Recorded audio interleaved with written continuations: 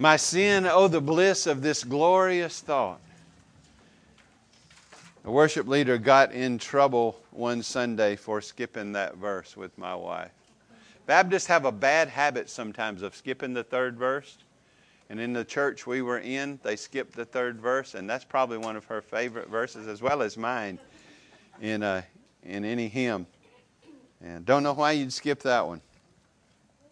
Turn to John chapter 15, if you would.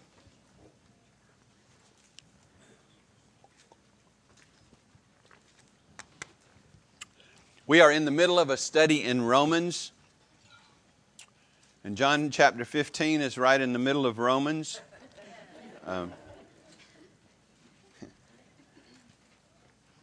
This is an example of the daily Bible reading changing the sermon schedule. We'll go right back to Romans next week. But I just wanted, as I read on abiding in Christ, I just wanted to make sure that we're not disconnecting abiding in Christ from justification, sanctification, glorification, everything we're reading about and studying about and talking about in the book of Romans is describing for us abiding in Christ, life in Christ, following Christ, the salvation He has purchased for us. So I thought we'd just take a quick break this week and look at abiding in Christ from John 15, 1 through 11.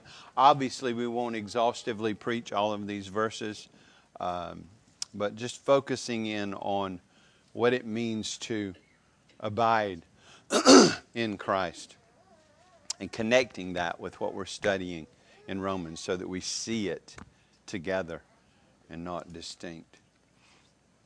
But look in John chapter 15. Glorious, another I am statement of Jesus says this: I am the true vine, and my Father is the vine dresser. Every branch in me that does not bear fruit He takes away, and every branch that does bear fruit He prunes, that it might bear more fruit. Already you are clean because of the word I have spoken to you. Abide in me, and I in you.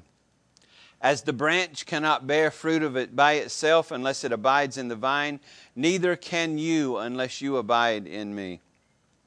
I am the vine, you are the branches. Whoever abides in me and I in him, he it is that bears much fruit. For apart from me, you can do nothing. If anyone does not abide in me, he is thrown away like a branch and withers, and the branches are gathered and thrown into the fire and burned. If you abide in me and my words abide in you, ask whatever you wish and it will be done for you. By this my Father is glorified, that you bear much fruit, and so prove to be my disciples. As the Father has loved me, so have I loved you. Abide in my love. If you keep my commandments, you will abide in my love, just as I have kept my Father's commandments and abide in His love. These things I have spoken to you, that my joy may be in you, and that your joy may be full. Thus far, God's Word. Let's pray together. Lord, help us to find our joy in the true joy giver, the only source of real, true, and lasting joy, which is you. Help us to grow in our understanding of what it means to abide in you, Lord Jesus. Help me to preach your word in the power of the Spirit. Help us to hear it in the power of the Spirit. May we love you through loving it. May we seek to understand it and live in its light. Thank you for your goodness and grace to us in Christ. Bless the preaching and the hearing of your word. It is in Jesus' holy name that I pray and ask it. Amen. Bring up the withered branch, if you would. And I want you to, this is not a great branch, but just for purposes of illustration, I wanted to use it. You can see that this branch looks dry. It looks lifeless. There are no leaves on it. There's no fruit on it. It would probably snap very easily if you had it in your hand. Why is this branch that way? Because it's not connected.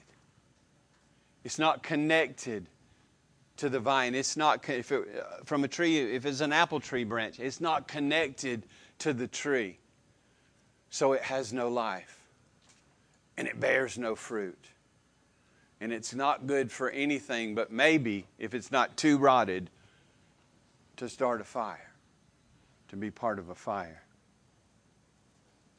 This branch is not abiding in the vine or in the tree. So it has no life. And many people are just like this branch. They exist. You can see them. They're moving. They have physical life. But spiritually, they have no life. Maybe they even profess faith in Jesus and go to church. Maybe they were even one of His 12 disciples.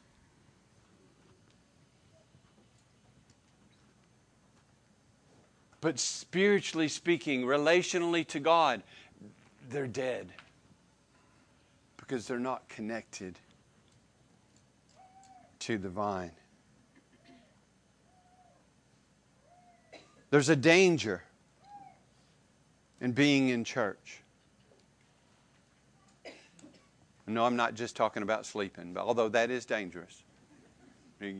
Remember. There's a danger with being just familiar with the things of God. Maybe growing up in the midst of the church. There was a danger in being near Jesus.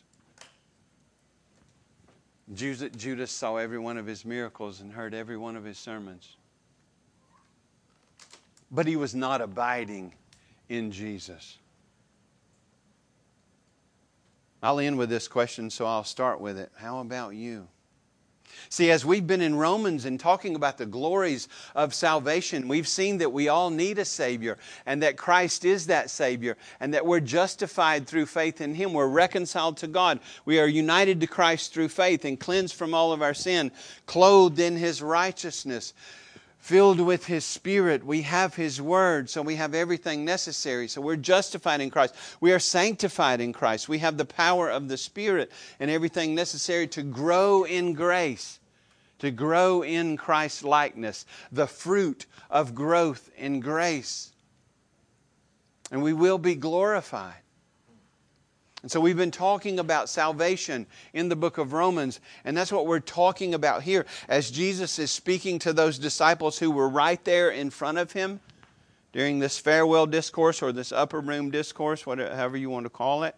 And He's speaking, like in chapter 17, through them to us and communicating a vital message that we see all through Scripture.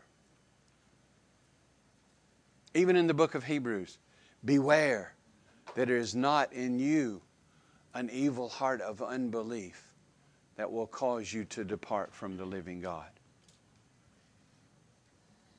Flip it. Be sure to abide in Jesus.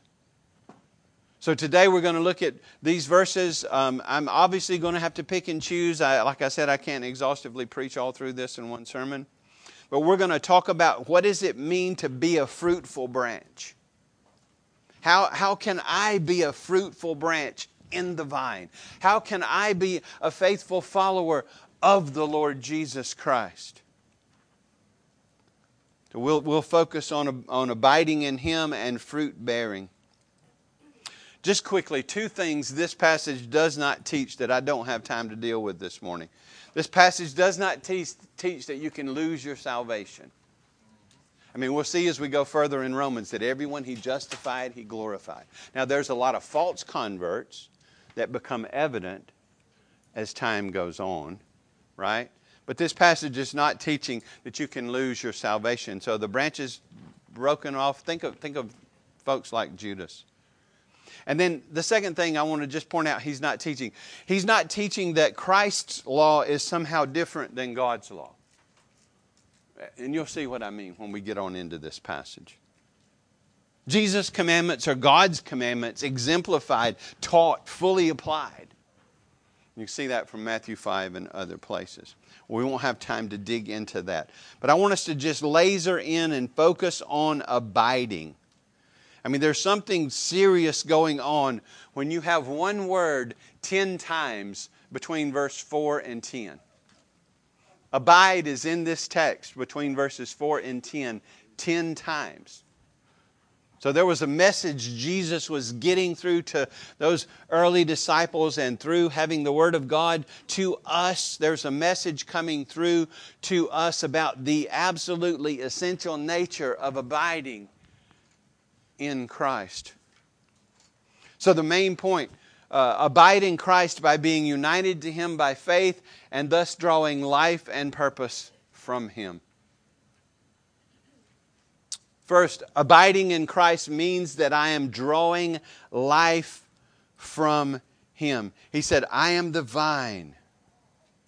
And in verse 5, I am the vine and you are the branches. Jesus said in the first verse, I am the true vine. I am the vine that all the other vines pointed to. Right? Why would He say it like that? Well, numerous Old Testament passages refer to Israel as the vine. And almost always as the Old Testament refers to Israel as the vine, it points out Israel's unfaithfulness as the vine.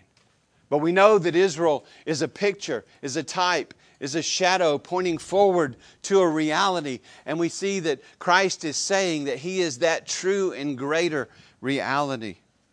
Let me give you one example from Hosea 10:1 of Israel being the vine. Israel is a luxurious vine or a luxuriant vine that yields its fruit. But watch how that turns. The more his fruit increased, the more altars he built. Think to Baal. He improved his pillars. And there is speaking of the fertility pillars. So idolatry, the way the vine was flowering was into idolatry. Israel was not a spiritually fruitful vine as it would be to be honestly and truly following the Lord. Surely there was a remnant in Israel always that God preserved for His name.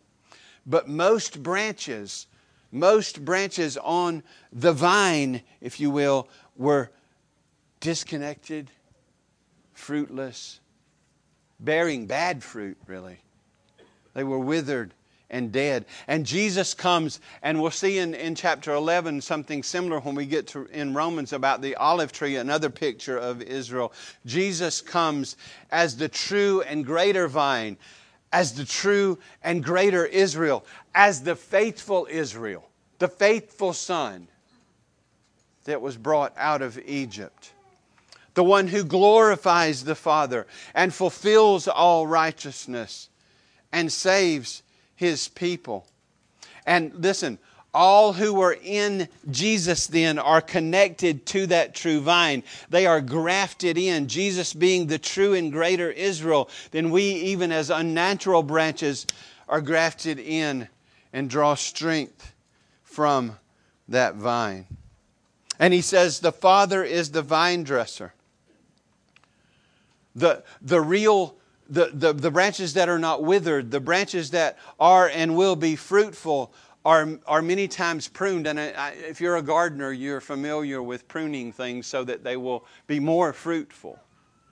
But pruning, as you look at it, you thinking you're a branch, and you look and you know what pruning is cutting some off. That's often a very painful process. But why are these painful providences in our lives? What does the Father do when He is pruning the vine? He's pruning it so that it will produce its intended fruit. That it will be a healthy branch that produces good fruit. All pruning that God brings into our lives has a good purpose in it. God's never trying to harm us when He removes something or changes something or prunes us. It's always that He's making us, as the branch that we are, more fruitful.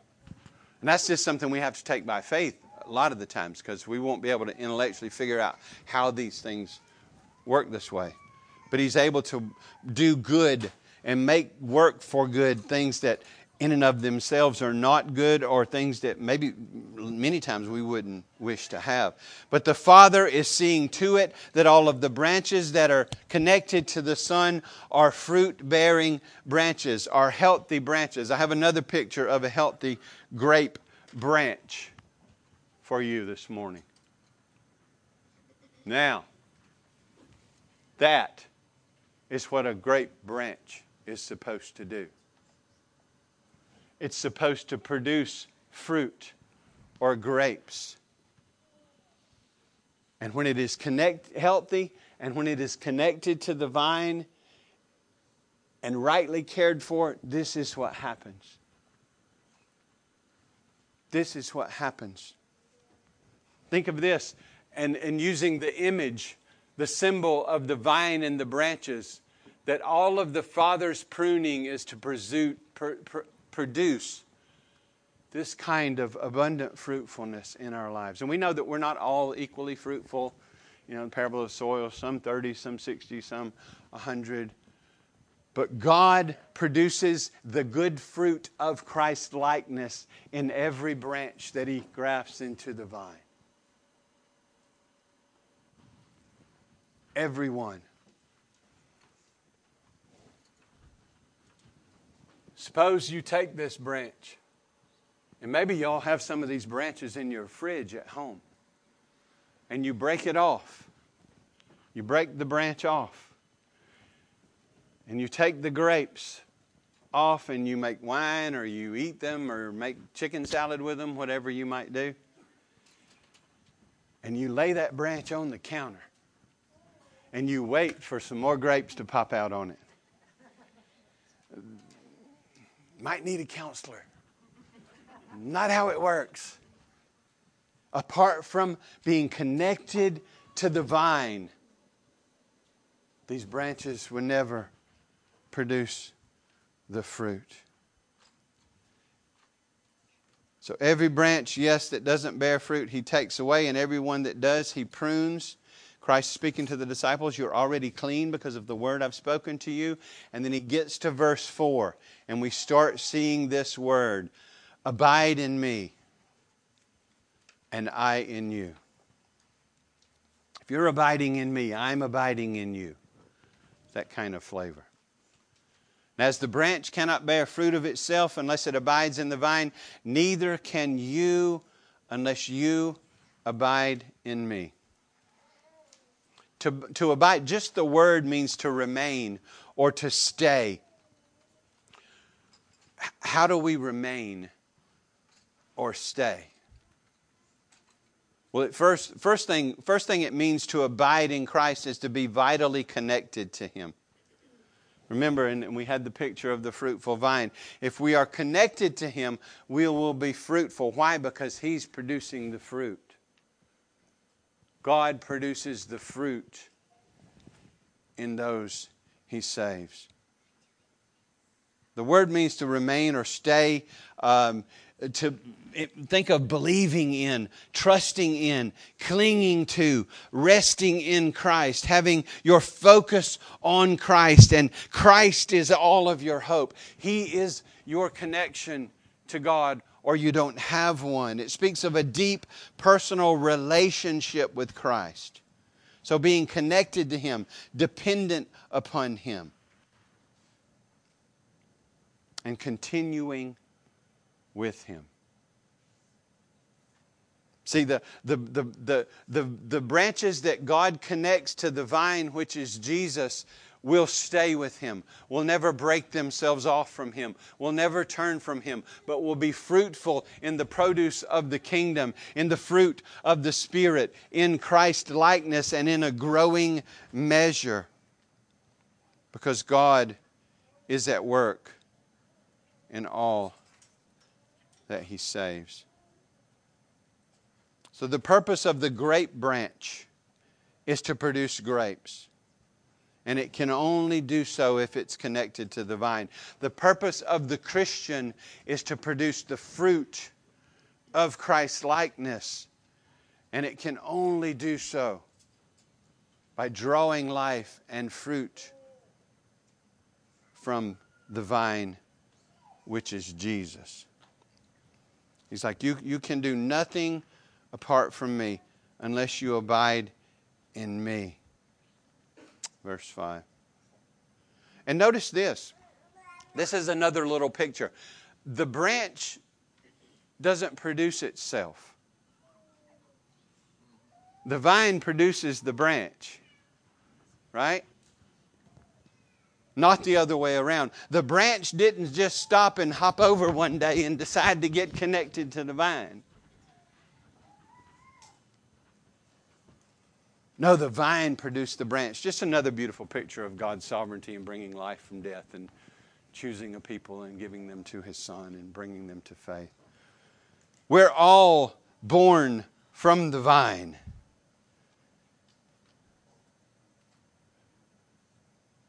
And therefore we are abiding in the vine. Jesus, that true and greater Israel, that true and greater vine, we're in Him. It's very interesting. One of the things that was decorating the temple at the entrance into the sanctuary was decorated with a vine, a grapevine. So it's very pictures, things Jesus could point to and say, you see that? That's me. That whole thing is me, including that. How are we grafted in, though? How are we connected to the vine? Well, it's by faith. We're connected to Him, therefore dependent upon Him. Therefore we continue with Him and draw life from Him because God has worked in us faith and repentance through the gospel. That's our study of Romans and justification. So first thing, what does abiding mean? The first thing abiding means is being united to Christ by faith. I mean, from our perspective, it's believing in Jesus for our salvation. It's trusting in Him. It's not trusting in ourselves or our mom and dads or our circumstances or our gifts. In nothing. It's trusting in Christ and Christ alone. See, Jesus, the vine, came and saved His people. He came and lived under His own law, fulfilling all righteousness, deserving only blessing. He was perfectly righteous in thought, word, and deed. Then why did He die on the cross? Well, He came as the Lamb of God. And He took our guilt upon Himself. And He took the wrath due us while He was on the cross. To the extent that He could say, it is finished, paid in full. Tetelestai. And He was buried under the power of death for a time. And then He rose the third day. We just sang it in Christ alone. He rose victorious over death, over our sin. He paid the penalty for our sin so that He can give us salvation as a free gift. And that free gift is received by faith. What must I do to be saved? The Philippian jailer asked. Well, do a lot of good works and clean up your act and come back tomorrow and we'll talk. Faithful saying, Christ Jesus came to save sinners. Paul said He was chief. Some of us might argue with him, but no, he came to save sinners. He received sinners. He came to save His enemies. As we turn to Him in faith, we're turning from ourselves and from our pursuit of joy in sin to Him because we have been given spiritual life, and then we receive Christ as our Savior.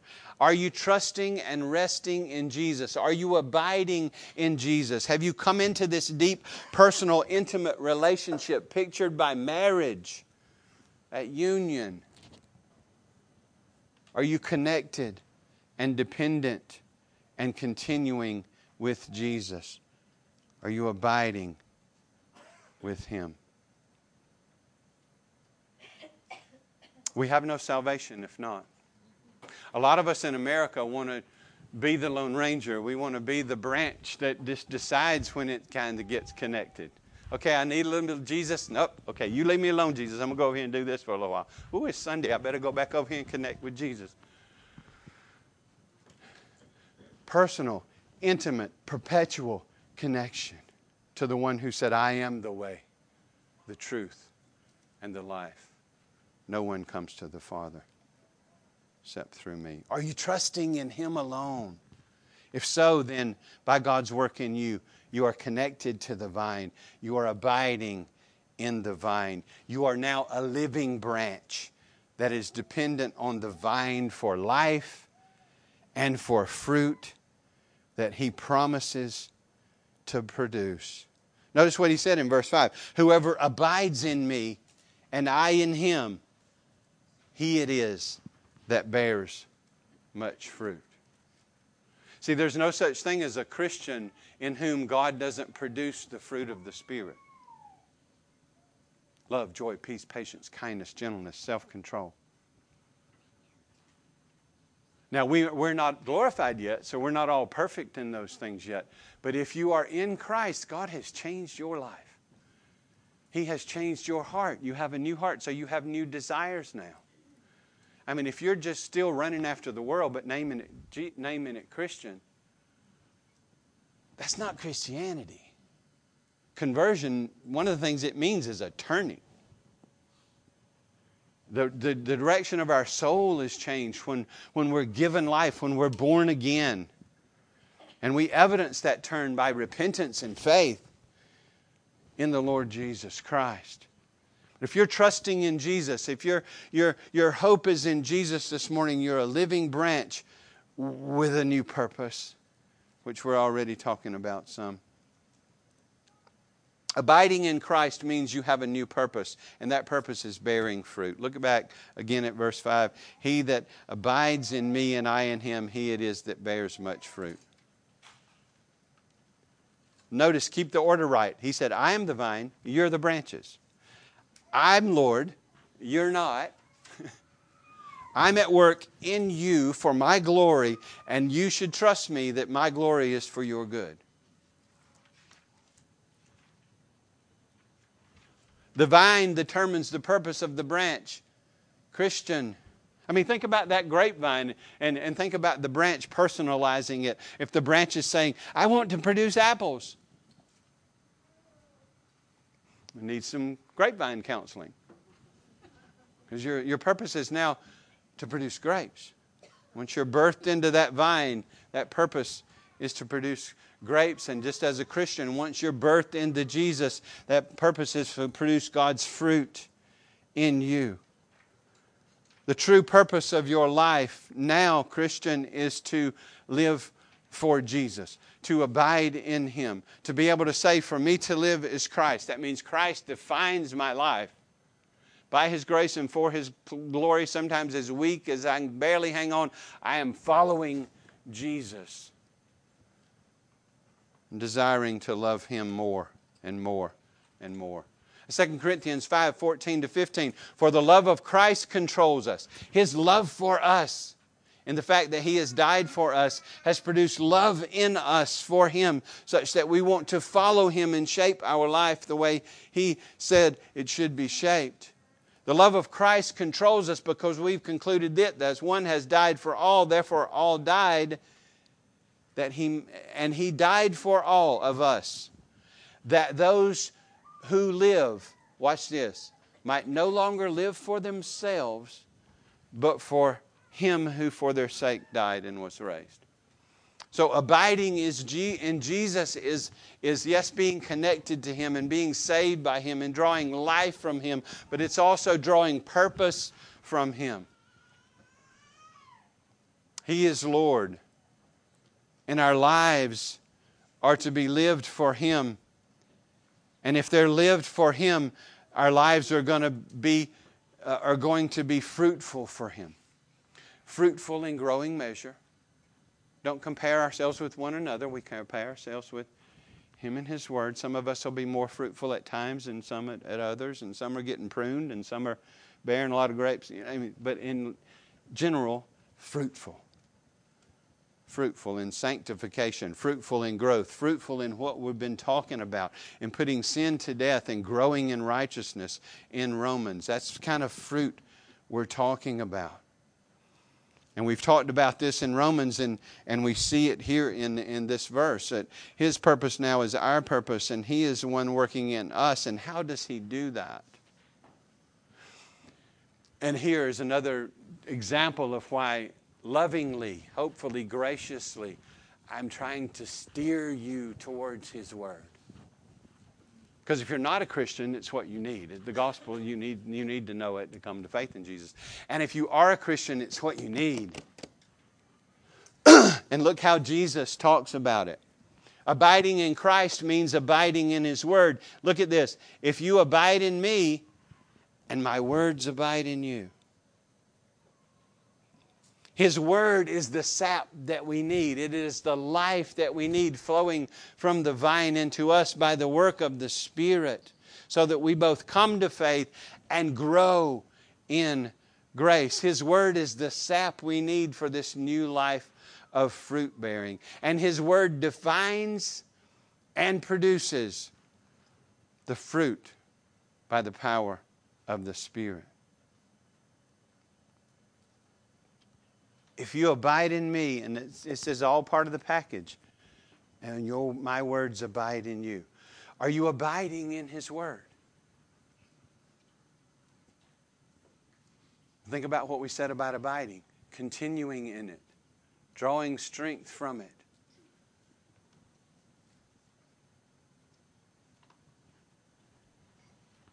Think about the two parallel passages. And Corey, if I don't get this right, I think I said Galatians last time. Ephesians 5, where it says, be filled with the Spirit. The parallel passage in Colossians, what does it say in Colossians 3:16? Basically, be filled with the Word. Because the Spirit works with the Word to make us like Jesus, to produce this fruit.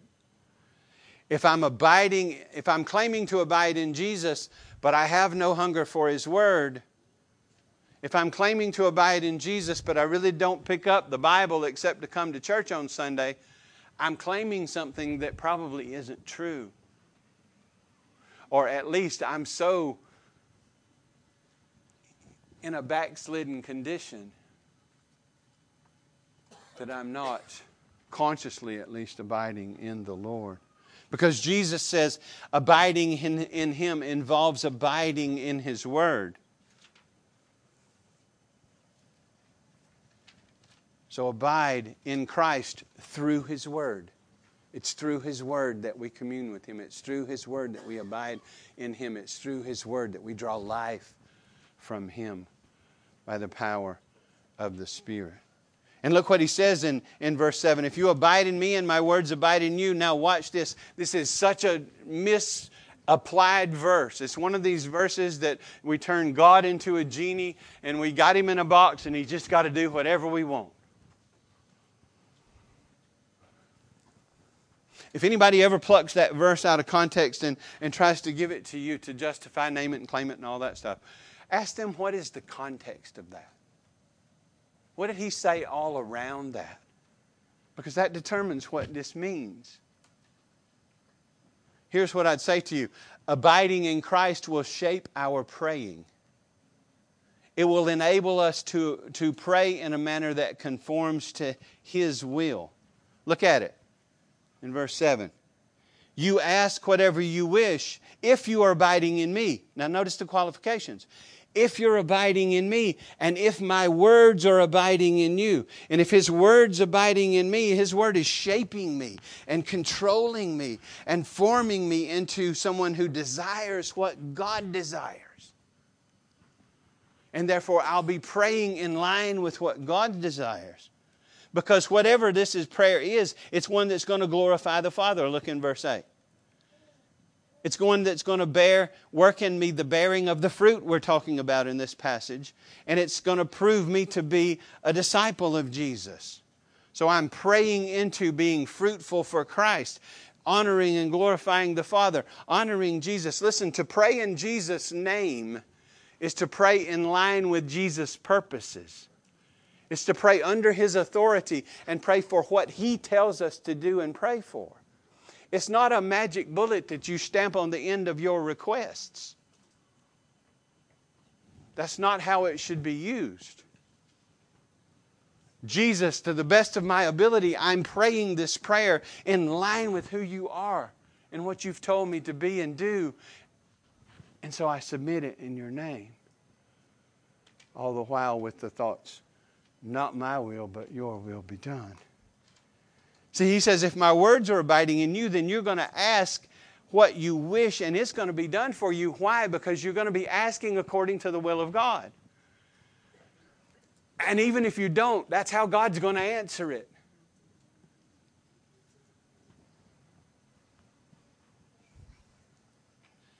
John said that the confidence comes from knowing that we're praying in line with God's will. That's what he said in his epistle. That if we ask anything according to His will, we have what we have asked. So let the Apostle John in 1 John interpret what's going on here from the lips of Jesus. Abiding in Christ will shape my praying. It'll enable me to pray in a manner that conforms to His will. My prayer will first and foremost be the Lord's glory. How did Jesus teach us to pray? Oh, God, give us this, and this. Amen. In Jesus' name, hallelujah, I got it. I already got it. That's not. Your will be done. Your kingdom come. Your name be hallowed in all the earth. Yours is the power and the glory forever and ever.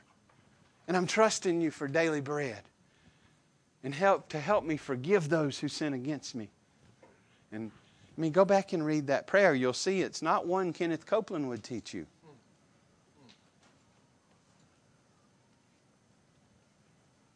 Our prayers first will glorify God, and they'll focus on fruit bearing, and in that way we'll prove, even in our prayer life and what flows out of it, we will prove to be His disciples. Maybe you don't read Sinclair Ferguson very much, but I would encourage you to. And I want to give you a quote from him along these lines this morning. But he said this. You go up and ask Sinclair Ferguson, Mr. Ferguson, what does it mean to abide in Christ? And in a much better accent than mine, he would tell you. In a nutshell, abiding in Christ means allowing His Word to fill our minds, direct our wills, and transform our affections. Now we could just stop right there.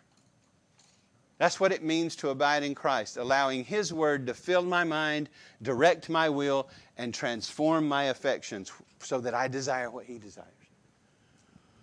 In other words, our relationship to Christ is intimately connected to what we do with our Bibles. Then, of course, as Christ's Word dwells in us and the Spirit fills us, we will begin to pray in a way consistent with the will of God and discover the truth of the Lord's often misapplied promise. You will ask what you desire, and it shall be done for you. When I desire Him, when I desire to glorify Him, when I desire His fruit to be produced in me, for Him to do whatever He wants to do with me, I can know I have the answer to that prayer because that's how He would have me pray. And there's a lot of things I don't have an explicit will for. And I might pray over them, health things or others, financial things or whatever. But not having clear direction from the Word, I have to submit those things to His will and decide to be happy with the way He answers. I might not like it. It might cause me grief. But big picture, I'm going to be joyful about it because I know He's got me. And He's up to good stuff. Our relationship with Christ is intimately connected with the Word of God. I got to move on. Next, abiding in Christ means abiding in His love. What does that mean? Well, walking through this life confident of His love, right? That'll cast out fear of judgment as I'm confident in His love that He died for me. He paid the penalty for my sins. He's raised and is reigning for me. He loves me first. And I'm confident of that, and that cross shows me that.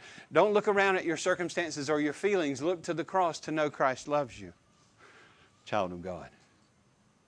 And then abiding in His love means kind of like, His Word abiding in me. Me returning love to Him by walking in His commandments.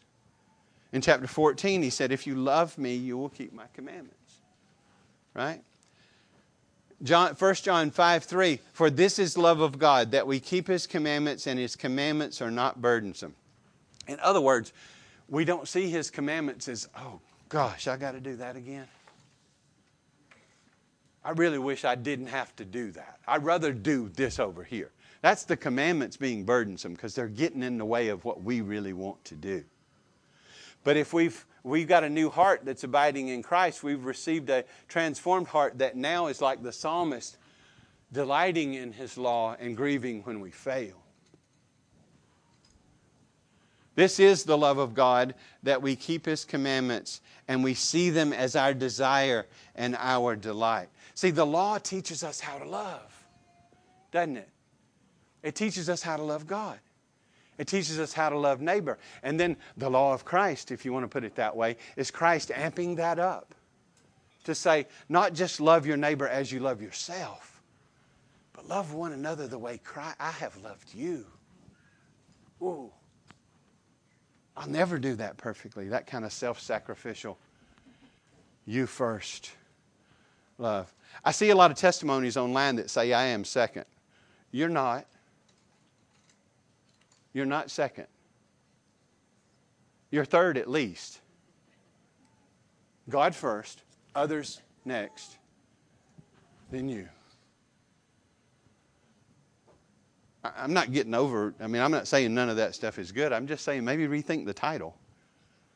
I'm down the list. That would be a better one. Think of others as more important than yourself, Paul says. Think about the law teaches me how to love. So the commandment, thou shalt not commit adultery. And you go through your life tomorrow and you get home and you say, I didn't commit adultery. I kept the commandments. Really? Boy, that's a low bar. How about looking at other people with lust? Jesus said that was adultery. But think about the way the commandments are interpreted and applied. Not only am I not to do the sinful thing, but I'm to do the righteous thing.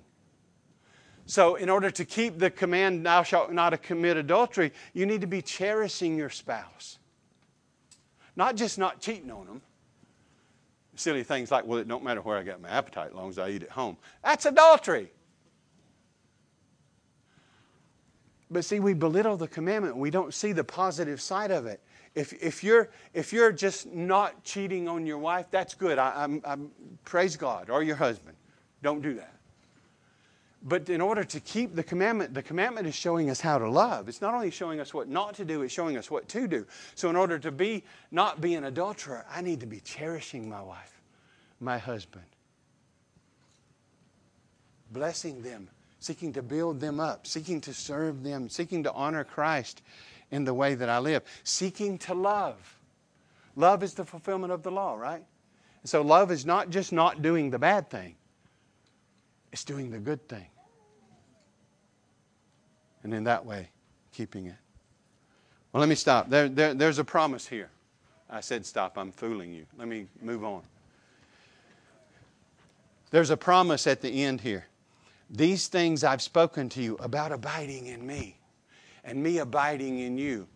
What is our purpose here, Lord? Or one of them. He says this, that, or in order that, purpose statement, my joy may be in you.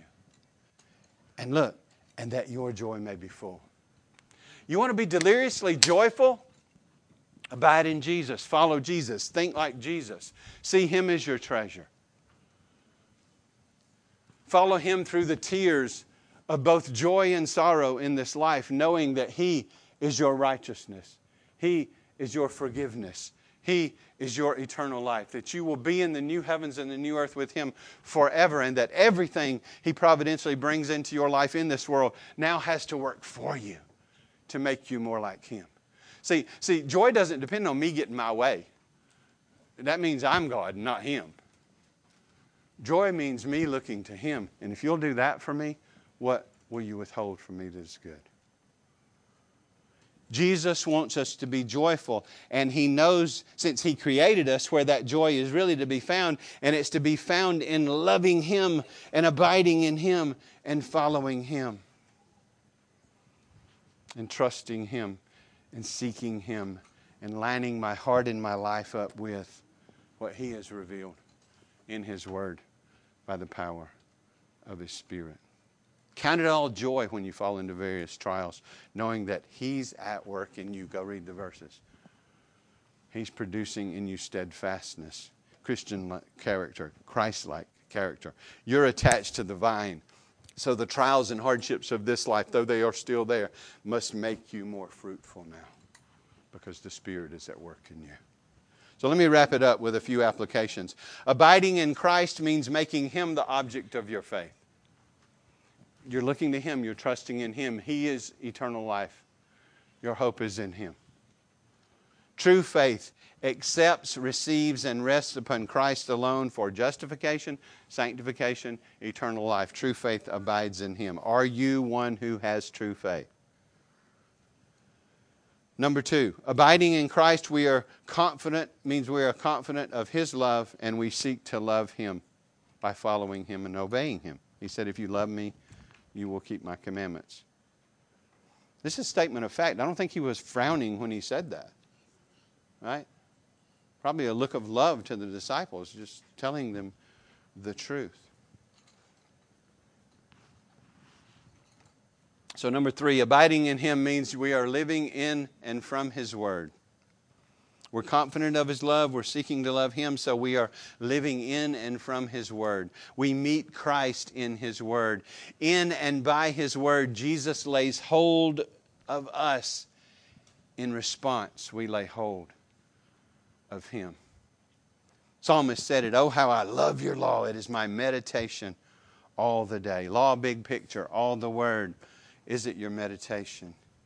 Are you abiding in Christ that way? Number 4, abiding in Christ means praying in line with His will.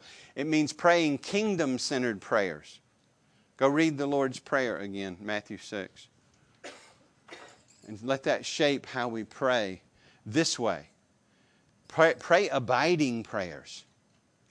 Prayers of submission and dependence and trust and hope.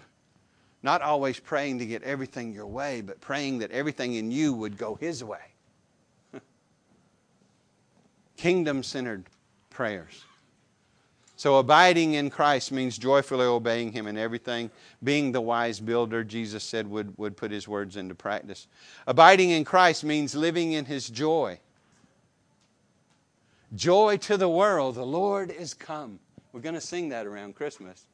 And it's really about His second coming, but I won't spoil it for you. Joy to the world, the Lord is come. Let earth receive her King. As we submit to Him, we'll begin to enjoy Him more. As we get off the throne, we'll begin to enjoy Him more. I was talking with somebody the other day, and I asked the question, are you enjoying God? And that was a completely new concept. And that's a good self-examination, though, isn't it? Am I enjoying God? In the midst of my hardship, in the midst of my trial, because I'm trusting Him that He's at work in and for me. See, number 7, abiding in Jesus is just another way to speak about following Jesus. Sanctification, growth in grace, justification, His salvation. And thinking of the picture I started with of the disconnected, dried out, fruitless branch. And then the other picture of the connected, healthy, fruit-filled branch. Which branch best represents you? Maybe you're really dry today because you have been ignoring the means of grace. I mean, you're here, so I'm preaching to the choir in some extent. but you're not daily in His Word. You're not communing with Him in prayer. And you feel kind of weak and dry. Ding, ding, ding, ding, ding, ding. Let that teach you something. But it might be that you're professing faith and coming to Christ while your heart's still tied out there. You've brought your dried, withered branch into the church, but good news, you've heard the gospel, which is the answer to transform that dry, withered branch into a fruitful branch. Are you that withered, disconnected branch that's disconnected really from the true vine, that's not abiding in Christ? Or are you a healthy branch that is abiding in Christ and drawing life from Him and sap from Him through His Word? And He is growing you. Yes, you're not glorified yet, but you are trusting in Christ and Christ alone, and trusting that all things must work for you. And you're seeing Him grow you as you walk through this life with Him. If you are a healthy branch, you are connected in union with the Lord Jesus Christ. And you will abide in Him and grow in it. And you will grow and produce fruit that will both honor His name and be a blessing and a joy-causing agent in your life. Abide in Jesus and find in Him all that your soul desires and really needs. To live as Christ. Even the kids. Let's pray. Father, we praise You. We thank You. Lord Jesus, we praise You as our true prophet, the one who tells us the truth. And I pray that these truths examine us, and that we can be, by Your grace and the work of the Spirit, honest with ourselves on whether or not we are abiding in You, whether or not we know You, whether or not we are trusting You or ignoring You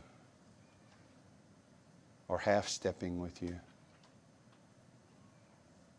Those of us who are Your children, Lord, cleanse us from our sin and failure to focus on truly abiding for You and in You and living for You. Revive and renew and refresh us in a love for You that flows out of Your love for us and Your sacrifice of Yourself for us. A heart that trusts You and feeds upon You through Your Word and walks by the Spirit of the living God to live a growing life in Christ.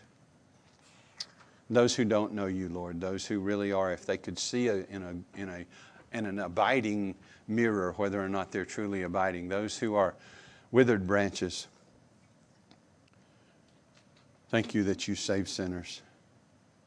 Thank You that Your grace is free to us. Cause them, work in them to see and be convicted by their sin and to repent and trust Christ. Work in us according to Your will, Lord. We know we don't know everything. The secret things belong to You. But save and sanctify Your people. Revive and bless Your church. Help us to be light and salt in this dark world, and to point people where they can find hope and peace, and yes, even joy in the midst of the challenges of life here. Bless us, grow us, save us, work in us. Do what only You can do and what only You knows needs to be done in each heart. We praise and thank You, Lord Jesus, for teaching us about abiding in You. May it be our meditation as we go forth from here. We give You all the praise and ask it, Father, in the name of Your Son, Jesus Christ, by Your Holy Spirit. Amen.